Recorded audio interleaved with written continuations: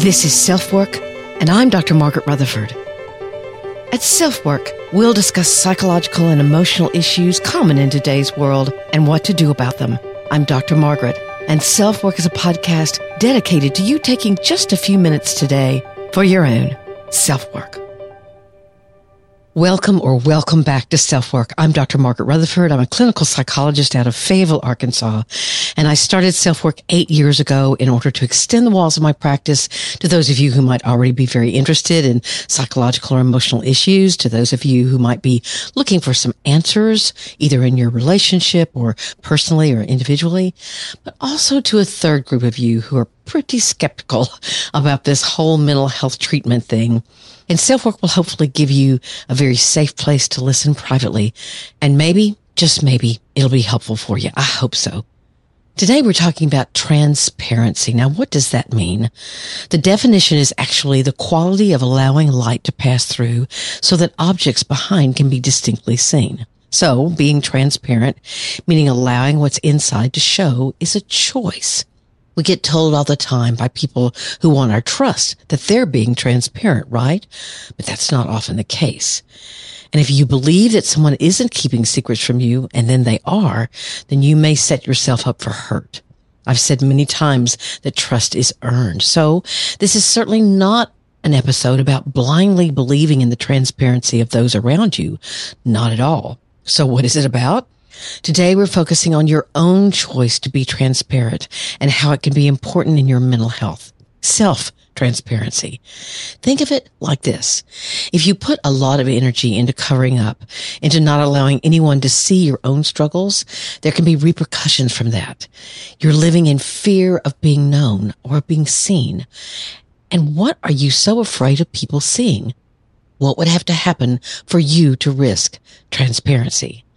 The SpeakPipe voicemail is from a listener who wants to know how she can determine her own diagnosis, if it's complex PTSD or borderline personality disorder. She's worried about her own kids, so I'll do my best to answer her. But let's say anyone who's concerned about their impact on their children already may have my vote as not having BPD. But we'll talk more about that dynamic. Let's start out the month with a word from AG1. If you've already worried about how you're going to keep your energy up during the holidays, then trying AG1 seems like a slam dunk to me.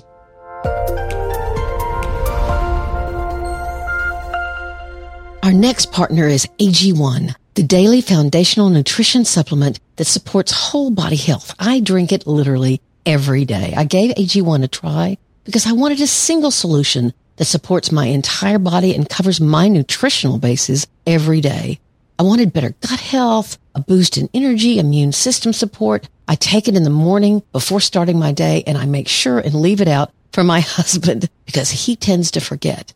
I love knowing that I'm starting my day so incredibly well, and I wouldn't change a thing because it's really helped me the last 2 or 3 years I've taken it. And here's a fact. Since 2010, they've improved their formula 52 times in the pursuit of making this nutrition supplement possible and the best it can be. So if you want to take ownership of your health, it starts with AG1. Try AG1 and get a free 1-year supply of vitamin D and 5 free AG1 travel packs with your first purchase.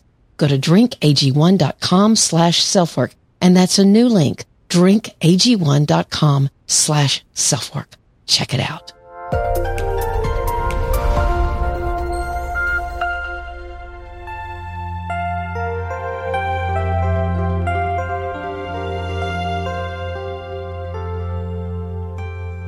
When my now husband of 33 years introduced me to his parents as his fiancé, I knew I had to be open. So I said, well, I want y'all to know 2 things because there will probably be a few jokes about it. First, I've been married twice before. They didn't blink, just kind of looked at me. So I continued. And my first husband's last name was also Rutherford, which was really pretty funny. They kind of smiled and probably thought that I was a bit odd. But my history was now out in the open, and I didn't want them to not know what others knew, even though it didn't make me look like a stellar candidate for marriage to their son. It's now kind of a funny story, but I can remember my heart was racing at the time for sure. Now, what I didn't know was that I'd married into a family that never talked about anything unpleasant. So I was already creating trouble, but I was just trying to be honest. Oh, well. And yet, so many of us, maybe you yourself, are afraid of people knowing too much about you or of sharing or revealing yourself for all that you are, both what your strengths are, what you're proud of. You might even have trouble doing this. How many times have I asked a client to name some of their strengths and they just look at me blankly? I'm not sure I have any. Maybe they were taught that naming your strength was somehow arrogant or impolite rather than a sign of confidence or competence. But sometimes, it's just hard to say, yeah, this is who I think I am in front of other people.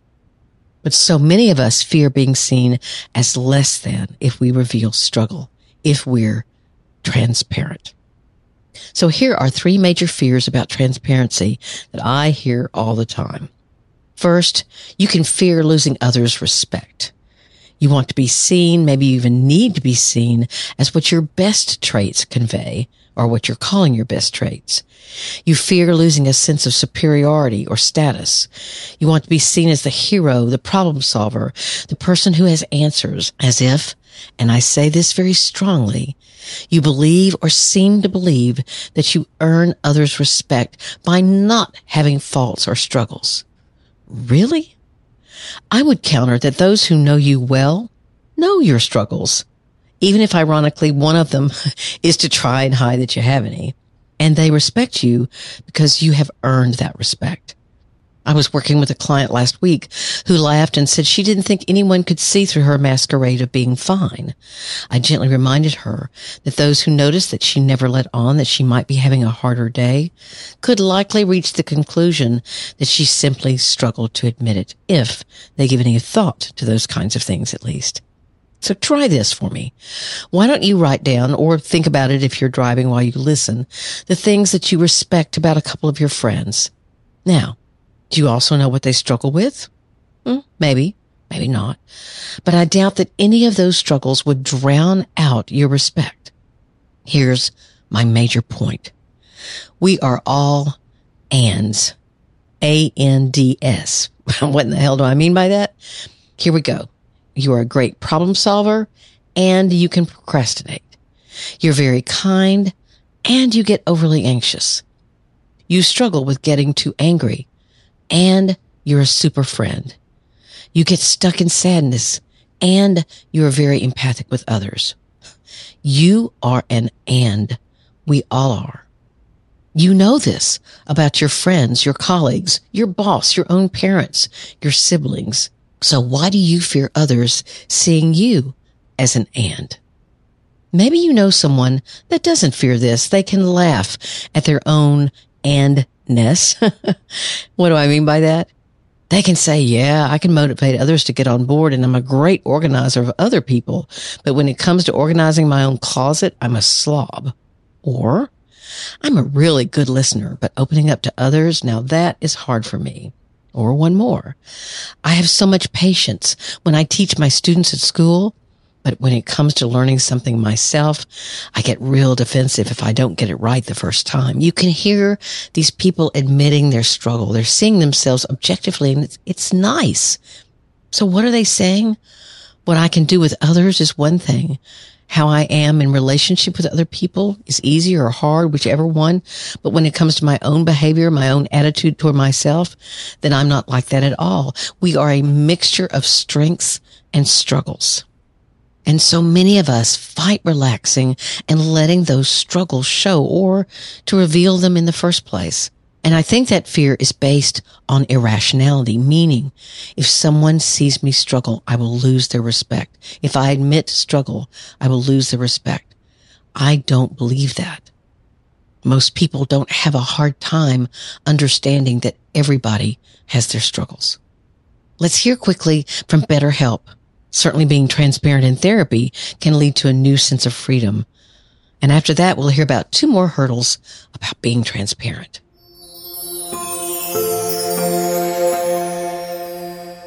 I recently heard a fascinating reframe for the idea of asking for help. Maybe you view asking for help as something someone does who's falling apart or who isn't strong. So consider this. What if asking for help means that you won't let anything get in your way of solving an issue, finding out an answer, or discovering a better direction. Asking for help is much more about your determination to recognize what needs your attention or what is getting in your way of having the life you want. BetterHelp, the #1 online therapy provider, makes reaching out about as easy as it can get. Within 48 hours, you'll have a professional licensed therapist with whom you can text, email, or talk with to guide you. And you're not having to comb through therapist websites or drive to appointments. It's convenient, inexpensive, and readily available. Now you can find a therapist that fits your needs with BetterHelp. And if you use the code or link betterhelp.com/selfwork, you'll get 10% off your first month of sessions. So just do it. You'll be glad you did. That link again is betterhelp.com/selfwork to get 10% off your first month of services. Women's health needs, and especially our hormonal needs, are finally receiving the attention we've deserved for years. And Hormone Harmony, a new sponsor of SelfWork, rates as one of the top 5 hormonal supplement companies out there. If you're a young woman struggling with that week before your period when moods can be all over the place, and I certainly don't miss that, or older when you're so glad menopause is here, but if you're like me, you sometimes stare at yourself in the mirror and ask, where did I go? Hormone Harmony has become a phenomenon.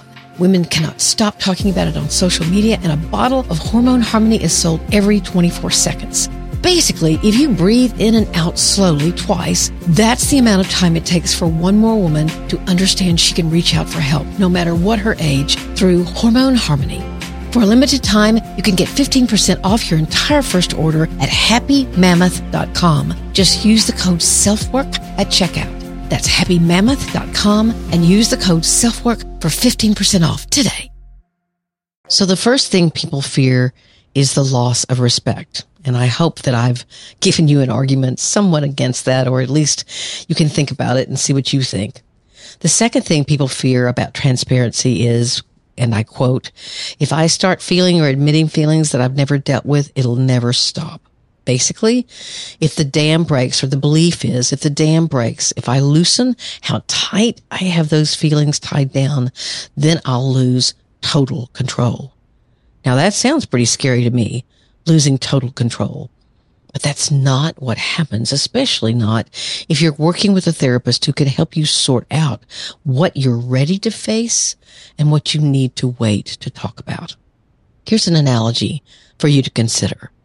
Let's think of hidden feelings, hidden experiences, whatever, that you're scared to admit or reveal. Think of them as having a magnetic force. Now, you can't see magnetic force, right? You can only feel its power. That's the kind of power that those secrets have. Their magnetism is affecting you every day. You're being pulled or pushed one way or another, but you can't see how that's happening. So you think you're doing fine. You've got things handled. But what's really happening is that you're being affected by forces you can't see. And when and if you risk allowing yourself to be more transparent about whatever hurt or pain or struggle you have, you get back your own power. You're no longer being affected by memories or feelings you can't see because they are right in front of you. You don't lose control. You actually gain control. That's a great step toward understanding your own fear of loss of control. You've got it kind of turned around. Secrets have power. The feelings around secrets have power. Now let's talk about the third reason why people decide that transparency isn't for them. What they say to me or to themselves is, too many people use their difficult pasts to remain a victim, and I refuse to do that. Good. Refuse to do that. But that's not your only option. That's too black and white. What you're saying is either I'm a victim of my past or I'm a hero in my present.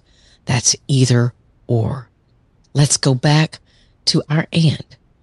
Yes, I was victimized in my past. Someone hurt me. Someone abused me. Someone neglected me.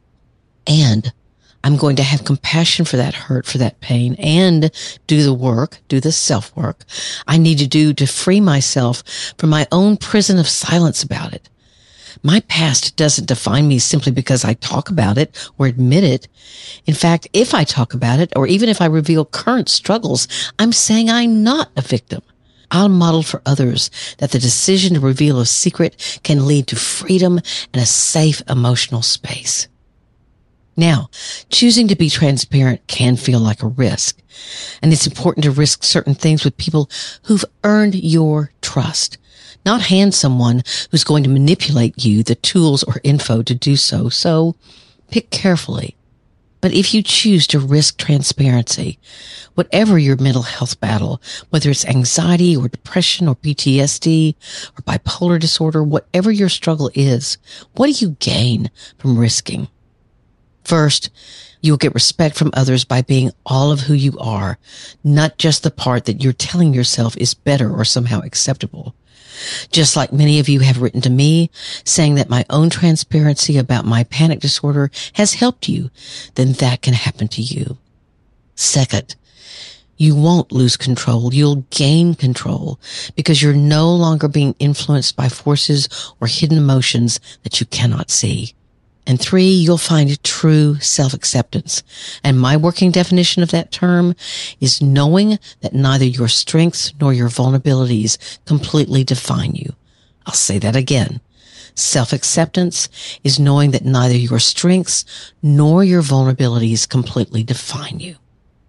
And when you find that out, when you can walk around no longer afraid that someone will see something you don't want them to, that's freedom, glorious emotional freedom, because you are an and.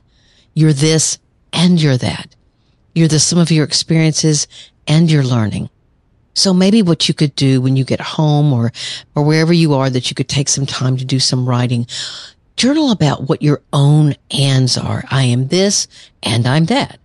Not but. I'm not this, but I'm that. And I am this and I'm that. Think about your friends. What are they? They are this and they are that. I think it can help you to truly reach self-acceptance no matter what your mental health or emotional struggles are, and realize that self-transparency is helpful and leads to real self-acceptance. SpeakPipe message from drmargaretrutherford.com. Let's listen to the voicemail for today. Hi, Dr. Margaret. Can you help me understand how I know if I have developed CPTSD from a borderline mother, or if I have developed borderline myself? I'm a middle-aged adult and I'm concerned about the effects on my children. I know that I have been emotionally unstable in the past, as I married a abusive man who's the father of my children. We were married for 20 years. As I said in the intro, the fact that this listener is realizing that her children may have been impacted painfully by whatever abuse they experienced in their childhoods, as well as wanting to figure out if her own struggles with emotional control have been hurtful to them. Just the fact that she's asking that question may seem to point more toward complex PTSD than borderline personality disorder. But we may be splitting straws here. Let's talk about the two. Borderline personality disorder is a personality disorder and belongs in a cluster of disorders where there's significant emotional dysregulation in relationships, meaning that someone has very limited ability to cope with their strong emotions. So there can be lots of volatility and drama and chaos. When they're sad, they're extremely sad. When they're angry, they're extremely angry. Yet many people feel that underneath borderline personality disorder lies a history of trauma, although that's not spelled out in the actual criteria. Now let's talk about PTSD. What is happening in PTSD? It's the re-experiencing of a traumatic event, meaning that you see it happening. You think it is happening again because you're triggered by something. You involuntarily and vividly relive the traumatic event in the form of flashbacks, nightmares, repetitive and distressing images or sensations, physical sensations such as sweating or pain, feeling sick. You also can have avoidance and emotional numbing. So you avoid people or places that remind you of the trauma. You avoid talking to anyone about your experience. This can lead to isolation, withdrawal, whatever. Then also there's a hyperarousal or feeling on edge all the time, irritability, anger, sleeping problems, etc. But what has to happen here is that this trauma has to be outside the normal experience of all of us. So let's say you gave birth to a child, but you nearly died in doing so. That would be an unusual trauma. Now, with complex PTSD, you add on these symptoms: feelings of worthlessness, shame, or guilt, problems controlling your emotions. There's that emotional dysregulation again, finding it hard to feel connected with other people, and other relationship problems. So it bleeds into your relationships. Now, I will tell you, I've never seen anybody with severe PTSD who didn't have problems with some of these things. But I think this diagnosis has come into existence because of psychology wanting to honor more chronic abuse rather than acute or a sudden kind of thing like a tornado where you're at war or something like that. It can be caused by reoccurring or long-term trauma like childhood abuse or neglect, domestic violence, sexual abuse, torture, sex trafficking, or slavery, and war. So the basic difference between CPTSD and borderline is that by definition, CPTSD is caused by trauma. What this listener seems to be asking at her question's most basic level is, can my mother having BPD cause me to have CPTSD, or could I have learned BPD from her? The answer to both of those questions is yes. Having a parent with the problems associated with borderline personality disorder, suicidal gesture, frequent suicidal threats, impulsivity, emotional reactivity, lack of empathy, fear of abandonment, all those kinds of things, anger regulation. Of course, growing up in this kind of chaos with the person that's supposed to be taking care of you can serve as the basis for early trauma and the beginnings of CPTSD. Remember, one of those symptoms can be an inability to stop or escape the trauma.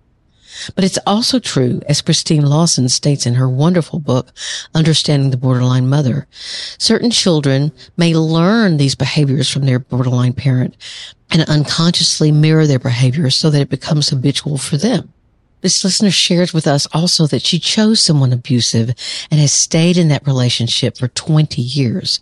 That's also reflective of someone who chooses the familiar, which we all do, even if your familiar is chaotic. So this listener is concerned she's reached middle age, which may mean her kids are young adults. She's concerned about her own emotional ups and downs and how they could have affected them. She doesn't say whether or not she and her husband have split, but that may be a factor as well.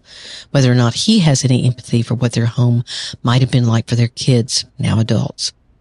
So what would I suggest that she do? Ask. Take responsibility. Listen to their answers with compassion, not defensiveness. Most parents do as good a job as they know how to do given the circumstances. Some do not and are intentionally harmful. But this doesn't sound like the situation for this listener. So she needs to have a conversation with her now adult kids. Let them tell her what was scary for them, what made them angry, what made them feel unsafe. Take responsibility for it. The worst thing a parent can say is, well, I tried my best, or I hear you, but you don't know how, blah, blah, blah, blah, blah. Just say, I can see that from your perspective, and I'm sorry. Great question. Thanks so much for sending it in.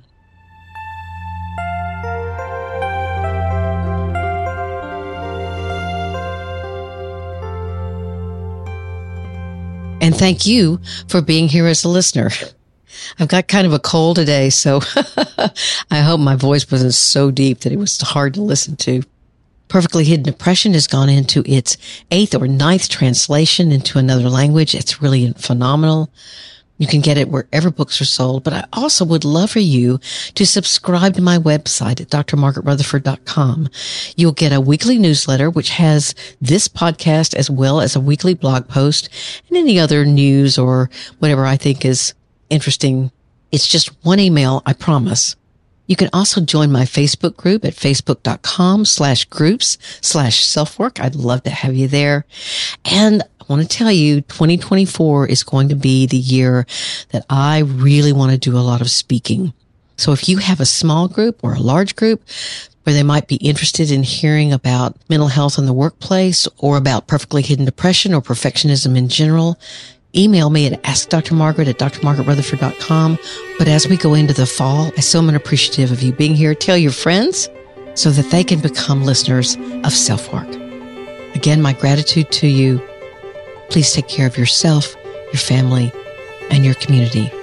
I'm Dr. Margaret, and this has been SelfWork.